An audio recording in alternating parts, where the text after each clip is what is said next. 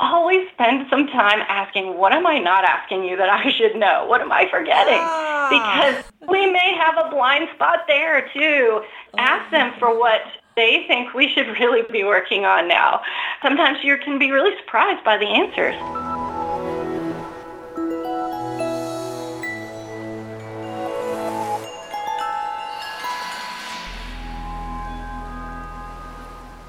Welcome back to the Faculty Factory podcast. I'm Kim Skorupski, the Associate Dean for Faculty Development in the School of Medicine at Johns Hopkins. And on today's podcast, we have Dr. Wendy Ward. Hi, Wendy. Hi, Kim. Well, thanks so much for coming back, Wendy. Folks, if you've been listening by now, you've heard some wonderful episodes from Dr. Wendy Ward. She is the Director of Interprofessional Faculty Development and the Associate Director of Professional Wellness at the University of Arkansas for Medical Sciences. And her background is she's a clinical psychologist and has expertise in her specialties in pediatric psychology.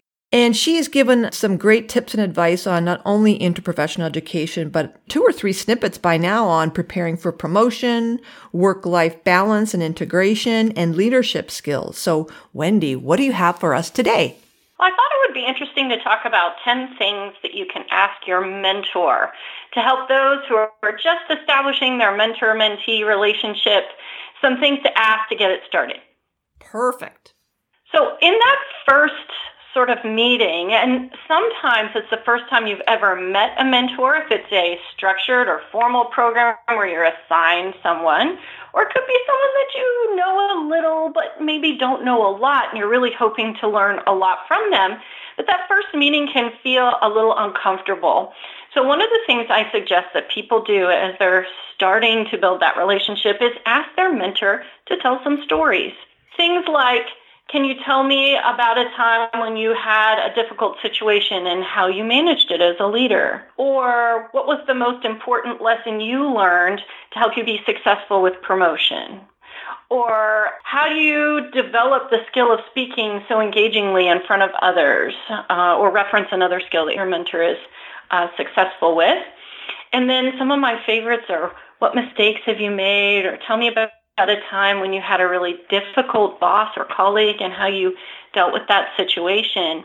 And these kinds of questions do 2 things. First of all, it takes you from an awkward, uncomfortable place to a place of sharing. It puts your mentor in a place of providing open conversation, and some of those questions help make them feel vulnerable, which will help you as a mentee feel vulnerable, and starting to build that trust.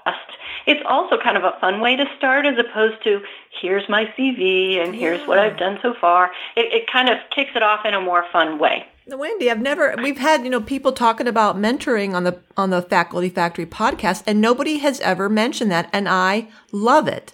I love the storytelling approach, especially with a new mentor, because you're right. It flips the stage from a mentor thinking, oh, okay, here we go. Now I have to, get my mind on someone else. But people like to talk about themselves, and it is an opportunity for the mentor to reflect on where they are now and maybe then have a different perspective of why this relationship is so valuable, because we are all, Maslow's hierarchy of needs, trying to, give back and be self-actualized. So I really, really like that approach of, tell me about you, flipping the tables on that. So love it. Thank you.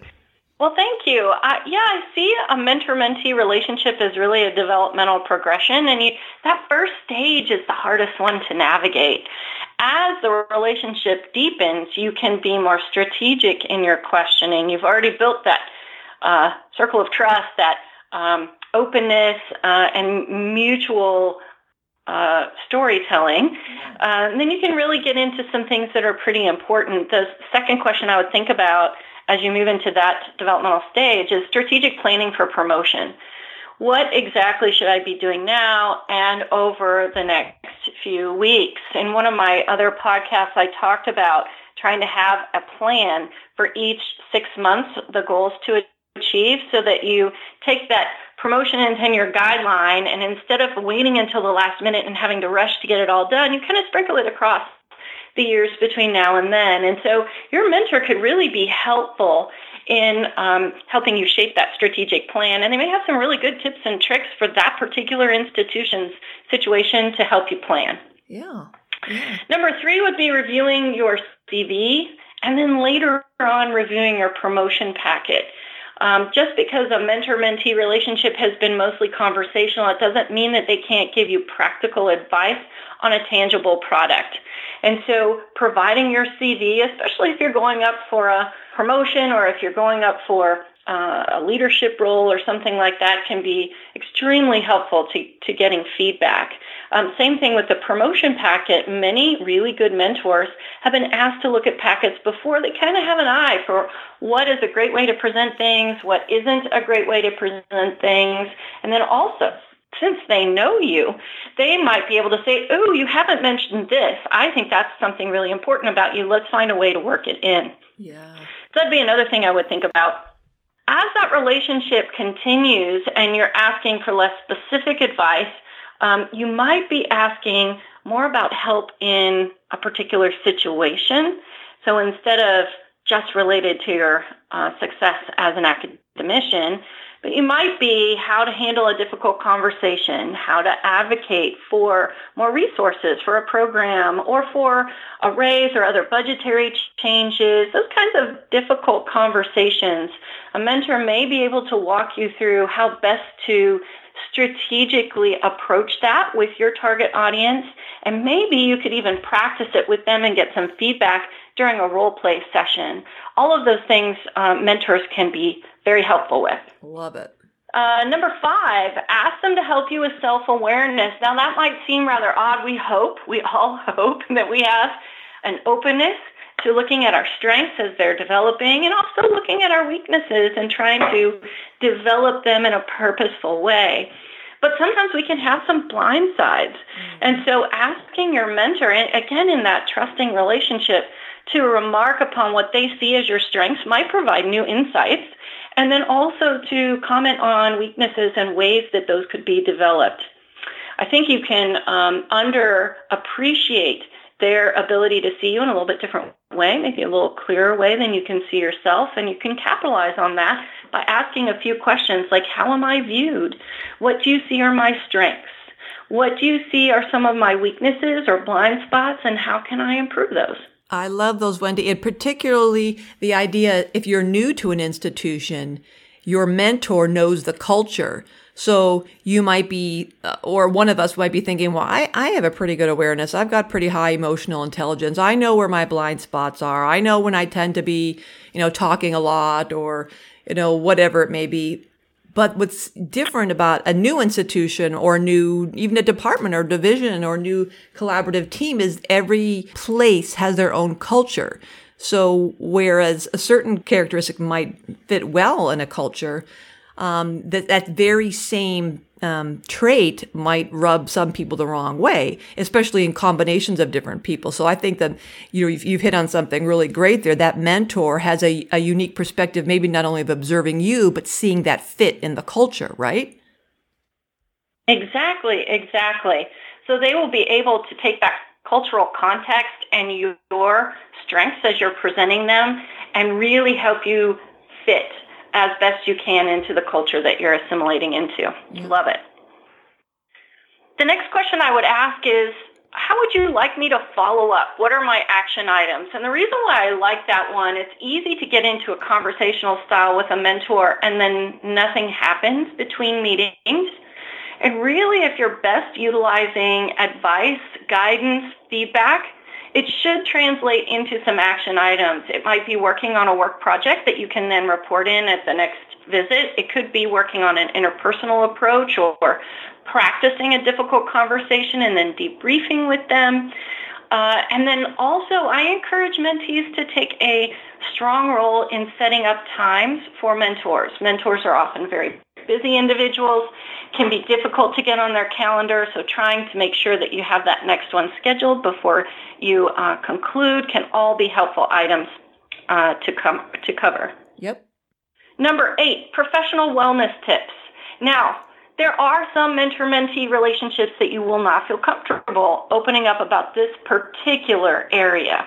But as a mentor myself, I feel obligated to bring this up with my mentees, because if we are not somehow providing advice, counsel, tips, and tools for how to make it through this wonderful career in academic medicine, we're doing a disservice given the high degree of stress and potential for burnout.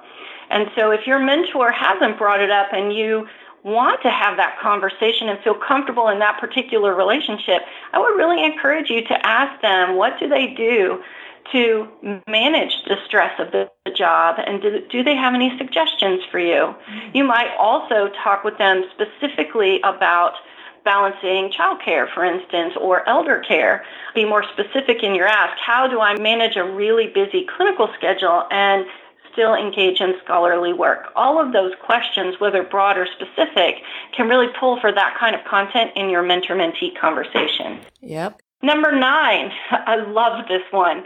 Always spend some time asking, what am I not asking you that I should know? What am I forgetting?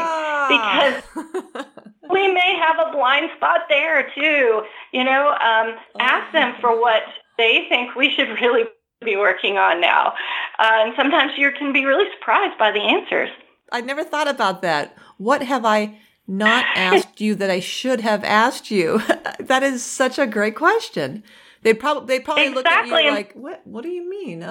Or maybe actually, thinking, well, I was actually kind of surprised that you didn't ask me about the budget or that big political thing that happened that may affect the way this is going to, leadership structure is going to be. I'm kind of surprised you didn't ask me about that.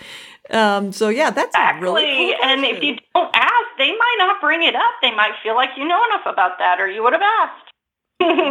So good thing to do. And then number 10, and this is really one, thinking about the ending of a mentor-mentee relationship. I certainly know I had mentors at certain stages in my career that were not just impactful, but crucial to my development. And yet the mentor-mentee relationship didn't survive long periods of time. It was there in the right moment, and then we ended up going separate ways. Or there's others that I've had for decades that continue to be useful.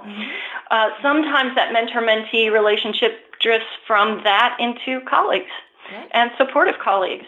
So whatever is happening toward the end of your mentor-mentee relationship, or even if you're just passing a milestone like promotion, I would spend some time thanking them and really highlighting what it is about their mentorship for you that was extra helpful, that helps guide them as they build their own mentor skills. But also it's kind of a nice thing to do for someone who spent a significant amount of time and energy helping you with your career. So I would thank you, and then I would think about, when you're ready, paying it forward. Working with mentees of your own in the next step down in the career path. So if you're early career, mentor fellows. If you're mid-career, mentor early career. Help them through the steps that you have just mastered. You'll be highly adept at coming up with tips and tools if you've just gone through that situation. That is so wonderful. You are exactly right. What a great, great list. Folks, you have just heard 10 wonderful tips of questions to ask your mentor from Dr. Wendy Ward at the University of Arkansas for Medical Sciences. Wendy, you were wonderful as usual. Thank you so much. No problem. Nice to be here. Talk to you later. Bye, everybody. Thanks for tuning in to Faculty Factory Podcast. The mission of the Faculty Factory is to build and support a community of leaders in faculty development who share tools, resources, wisdom, and encouragement in service to our faculty members, schools, and institutions. We encourage you to go to facultyfactory.org to find out more. Get in touch with me, ask me any questions. Maybe you want to be interviewed on the podcast. Thanks for tuning in to Faculty Factory Podcast. We'll see you next time. The Faculty Factory podcast and website is sponsored by the Johns Hopkins University School of Medicine Office of Faculty. For more information, visit facultyfactory.org.